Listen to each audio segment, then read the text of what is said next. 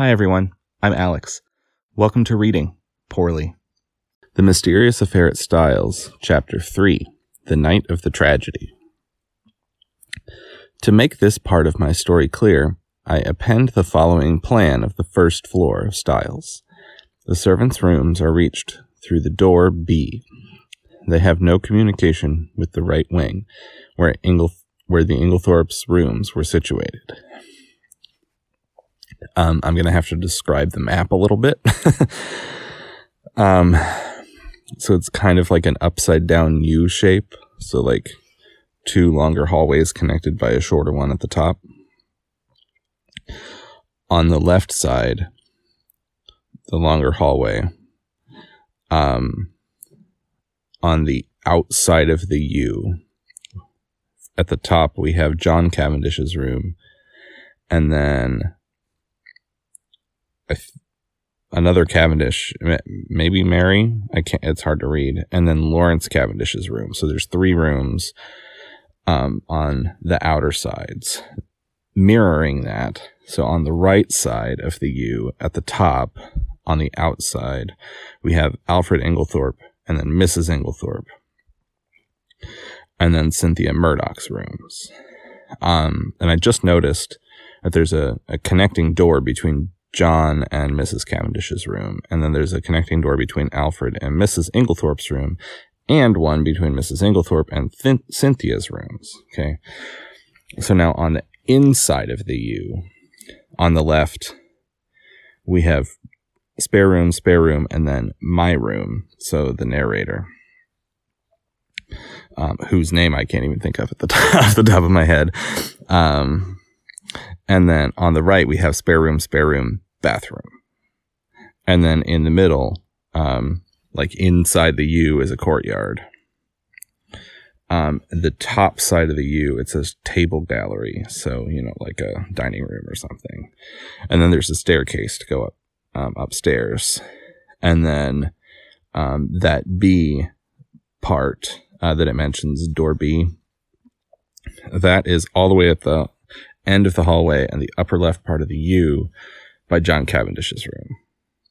So basically, to summarize, something that is very visual verbally here, one side of the house are the Cavendishes, or the Cavendish, like generation, the brother's wife and the friend. And then on the other side is the two Inglethorpes and Cynthia, with some other things. So it seemed to be the middle of the night when I was awakened by Lawrence Cavendish. He had a candle in his hand, and the agitation of his face told me at once that something was seriously wrong. "What's the matter?" I asked, sitting up in bed and trying to collect my scattered thoughts. "We are afraid my mother is very ill. She seems to be having some kind of fit. Unfortunately, she has locked herself in. I'll come at once." I sprang out of bed and, pulling on a dressing gown, followed Lawrence along the passage and the gallery to the right wing of the house. John Cavendish joined us, and one or two of the servants were standing round in a state of awe-stricken excitement. I would have put a hyphen there, and she did. Or at least there is a hyphen there. Lawrence turned to his brother. "What do you think we had better do?" Never, I thought, had his indecision of character been more apparent. John rattled the handle of Mrs. Inglethorpe's door violently, but with no effect. It was obviously locked or bolted on the inside. The whole household was aroused by now. The most alarming sounds were audible from the interior of the room. Clearly something must be done. "Try going through Mr. Inglethorpe's room, sir," cried Dorcas. "Oh, the poor mistress." Suddenly I realized that Alfred Inglethorpe was not with us, that he alone had given no sign of his presence. John opened the door of his room. It was pitch dark, but Lawrence was following with the candle, and by its feeble light we saw that the bed had not been slept in, and that there was no sign of the room having been occupied.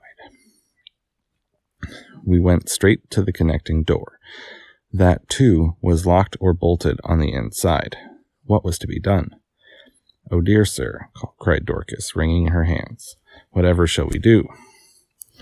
We must try and break the door in, I suppose. It'll be a tough job, though. Here, let one of the maids go down and wake Bailey, and tell him to go for Dr. Wilkins at once. Now then, we'll have a try at the door. Half a moment, though. Isn't there a door into Miss Cynthia's rooms?" "Yes, sir, but that's always bolted. It's never been undone."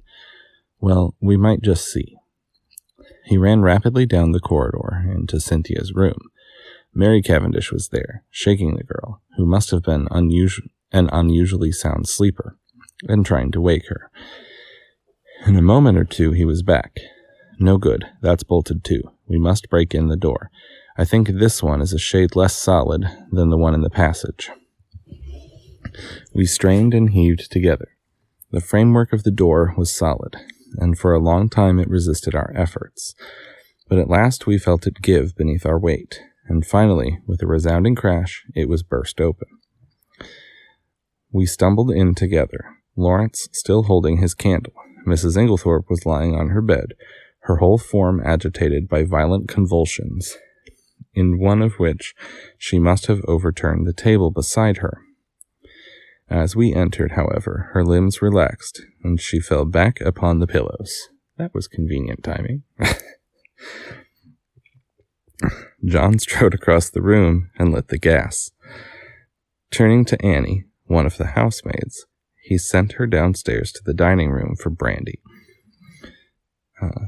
Then he went across to his mother, whilst I unbolted the door that gave on the corridor. I turned to Lawrence to suggest that I had better leave them now, that there was no further need of my services, but the words were frozen on my lips. Never have I seen such a ghastly look on any man's face. He was white as chalk. The candle he held in his shaking hand was sputtering onto the carpet, and his eyes, petrified with terror or some such kindred emotion, stared fixedly over my head at a point on the further wall. It was as though he had seen something that turned him to stone. I instinctively followed the direction of his eyes, but I could see nothing unusual. The still, feebly flickering ashes in the grate and the row of prim ornaments on the mantelpiece were surely harmless enough. The violence of Mrs. Inglethorpe's attack seemed to be passing. She was able to speak in short gasps. "Oh, she's alive. I thought she had conveniently died at the very moment that they came in." Better now. Very sudden. Stupid of me to lock myself in. A shadow fell on the bed, and, looking up, I saw Mary Cavendish standing near the door with her arm around Cynthia. She seemed to be supporting the girl, who looked utterly dazed and unlike herself. Her face was heavily flushed, and she yawned repeatedly. "Poor Cynthia is quite frightened," said Mrs. Cavendish, in a low, clear voice. She herself, I noticed, was dressed in her white land smock. I'm not sure what a land smock is, but, some sort of pajamas or something. Then it must be later than I thought. Yeah, pajamas. I saw that a faint streak of daylight was showing through the curtains of the windows, and that the clock on the mantelpiece pointed close upon 5 o'clock. I couldn't decide if it was close or close, but I think it's close upon 5 o'clock. Minutes to 5 or something. I don't know, maybe a land smock is not night attire, but morning attire? A strangled cry from the bed startled me. A fresh access of pain seized the unfortunate old lady. The convulsions were of a violence terrible to behold. Everything was confusion. We thronged round her, powerless to help or alleviate. A final convulsion lifted her from the bed, until she appeared to rest upon her head and her heels, with her body arched in an extraordinary manner. Okay, like The Exorcist. In vain, Mary and John tried to administer more brandy. The moments flew. Again, the body arched itself in that particular fashion. And then the bed floated up. No, it didn't. I'm just just thinking of The Exorcist, okay? At that moment, Dr. Bauerstein pushed his way authoritatively into the room.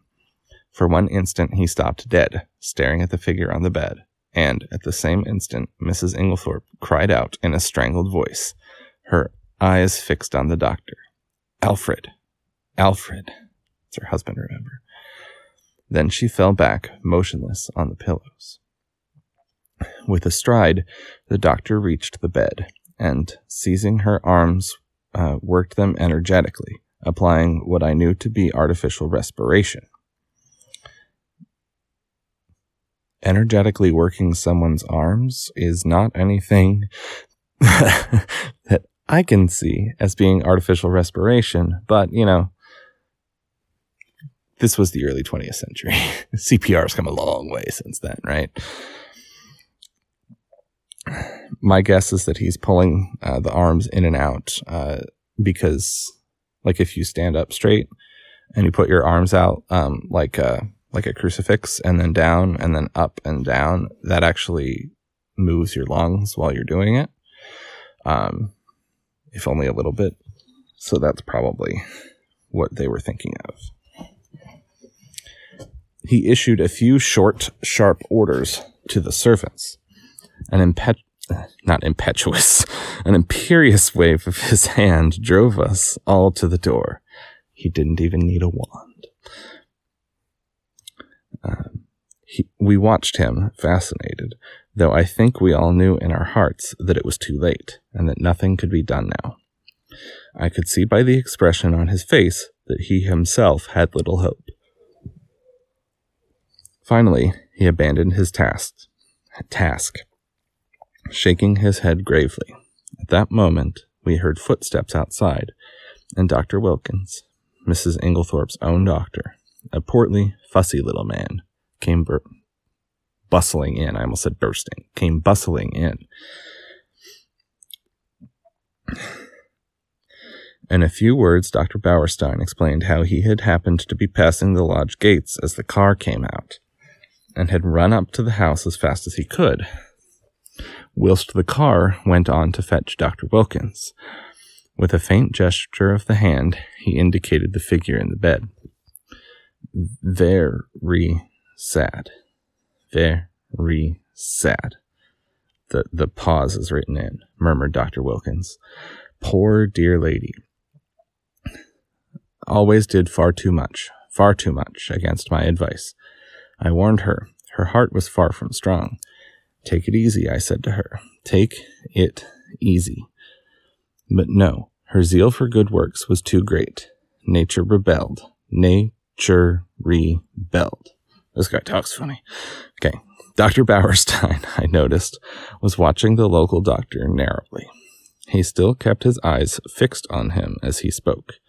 The convulsions were of a peculiar violence, Dr. Wilkins. I am sorry you were not here in time to witness them.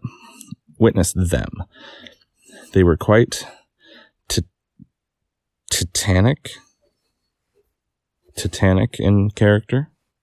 I mean, titanic, violent, something like that. Makes sense. Anyway, makes sense to me. Okay. Said Dr. Wilkins wisely. I should like to speak to you in private, said Dr. Bauerstein. He turned to John. You do not object? Certainly not. We all trooped out into the corridor, leaving the two doctors alone, and I heard the key turned in the lock behind us. We went slowly down the stairs. I was violently excited. I have a certain talent for deduction, and Dr. Bauerstein's manner had started a flock of wild surmises in my mind. Mary Cavendish laid her hand upon my arm, conveniently, because we all know that he suspects Dr. Bauerstein, specifically because of Mary. But what is it? Why did Dr. Bauerstein seem so peculiar? I looked at her. Do you know what I think? What? Listen. I looked around. The others were out of earshot. I lowered my voice to a whisper. I believe she has been poisoned. I'm certain Dr. Bauerstein suspects it. What? She shrank against the wall, the pupils of her eyes dilating wildly. Then, with a sudden cry that startled me, she cried out, "No, no, not that, not that," and, breaking from me, fled up the stairs. I followed her, afraid that she was going to faint. I found her leaning against the banisters, deadly pale. She waved me away impatiently. No, leave me. I'd rather be alone. Let me just be quiet for a minute or two. Go down to the others. I obeyed her reluctantly. John and Lawrence were in the dining room. I joined them. We were all silent, but I suppose I voiced the thoughts of us all when I at last broke it by saying, "Where is Mr. Inglethorpe?" John shook his head. "He's not in the house." Our eyes met. Where was Alfred Inglethorpe? His absence was strange and inexplicable. I remembered Mrs. Inglethorpe's dying words. What lay beneath them? What more could she have told us if she had had time? At last we heard the doctors descending the stairs. Dr. Wilkins was looking important and excited, and trying to conceal an inward exultation under a manner of decorous calm. Decorous? Trying to keep decorum, that makes sense, but I'm not sure how to pronounce it. Decorous calm. Dr. Bauerstein remained in the background, his grave, bearded face unchanged. Dr. Wilkins was the spokesman for the two. He addressed himself to John. "Mr. Cavendish, I should like your consent to a post-mortem." "Is that necessary?" asked John gravely. A spasm of pain crossed his face. "Absolutely," said Dr. Bauerstein. "You mean by that... I guess you mean by that? Or you mean by that there's like one of those long dash things and then a question mark." So, that neither Dr. Wilkins nor myself could give a death certificate under the circumstances. John bent his head. "In that case, I have no alternative but to agree." "Thank you," said Dr. Wilkins briskly. "We propose that it should take place tomorrow night, or rather tonight." Yeah, because it's morning. And he glanced at the daylight. "Under the circumstances, I am afraid an inquest can hardly be avoided. These formalities are necessary, but I beg that you won't distress yourselves." There was a pause, and then Dr. Bauerstein drew 2 keys from his pocket and handed them to John. "These are the keys of the 2 rooms. I have locked them, and, in my opinion, they would be better kept locked for the present." The doctors then departed. Wonder where he found the keys. It would have been nice to have those. They were probably sitting around in the room somewhere, but still. I know Mrs. Inglethorpe had said something about locking herself in, so the keys were probably just sitting around. But I had been turning over an idea in my head, and I felt that the moment had now come to broach it. Yet I was a little chary, it's C-H-A-R-Y, of doing so. I mean, the word I would have put there would be just wary, W-A-R-Y. So, like cautious or concerned or worried or something like that. So, let's see what we have. Cautiously or suspiciously reluctant to do something. Yep. Yeah, I can't read pronunciation, guys. I should do that for whoever is listening. For your benefit, I should look up. I should train myself in how to read pronunciation. so that I can be more authoritative in that when I see that. So we'll see how that goes as the podcast grows, right? Okay. I don't expect it to grow, but John, I knew, had a horror of any kind of publicity and was an easygoing optimist who preferred never to meet trouble halfway. It might be difficult to convince him of the soundness of my plan. Lawrence, on the other hand, being less conventional and having more imagination, I felt I might count upon as an ally. There was no doubt that the moment had come for me to take the lead. John, I said, I'm going to ask you something. Well, you remember my speaking of my friend Poirot, the Belgian who is here? He has been a most famous detective. Yes. I want you to let me call him in to investigate this matter. What now? Before the post-mortem? Yes, time is an advantage if there has been foul play. Rubbish, cried Lawrence angrily. In my opinion, the whole thing is a mare's nest of Bauerstein's. Wilkins hadn't an idea of such a thing until Bauerstein put it into his head. But, like all specialists, Bauerstein's got a bee in his bonnet. Poisons are his hobby, so of course he sees them everywhere. I confessed that I was surprised by Lawrence's attitude. He was so seldom vehement about anything. John hesitated. I can't feel as you do, Lawrence, he said at last. I'm inclined to give Hastings a free hand. Hastings, that's the narrator's name. Though I should prefer to wait a bit. We don't want any unnecessary scandal. No, I cried eagerly. You need have no fear of that. Poirot is discretion itself. Very well, then. Have it your own way. I leave it in your hands, though if it is as we suspect, it seems a clear enough case. God forgive me if I am wronging him.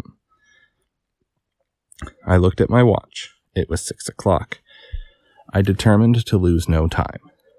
5 minutes delay, however, I allowed myself.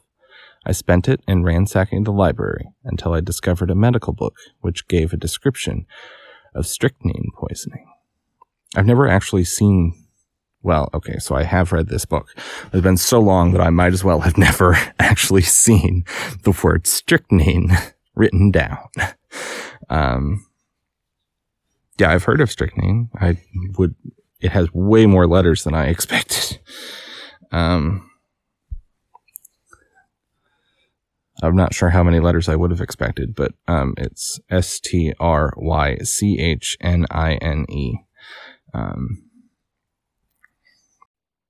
Thank you for listening this long to me, reading poorly.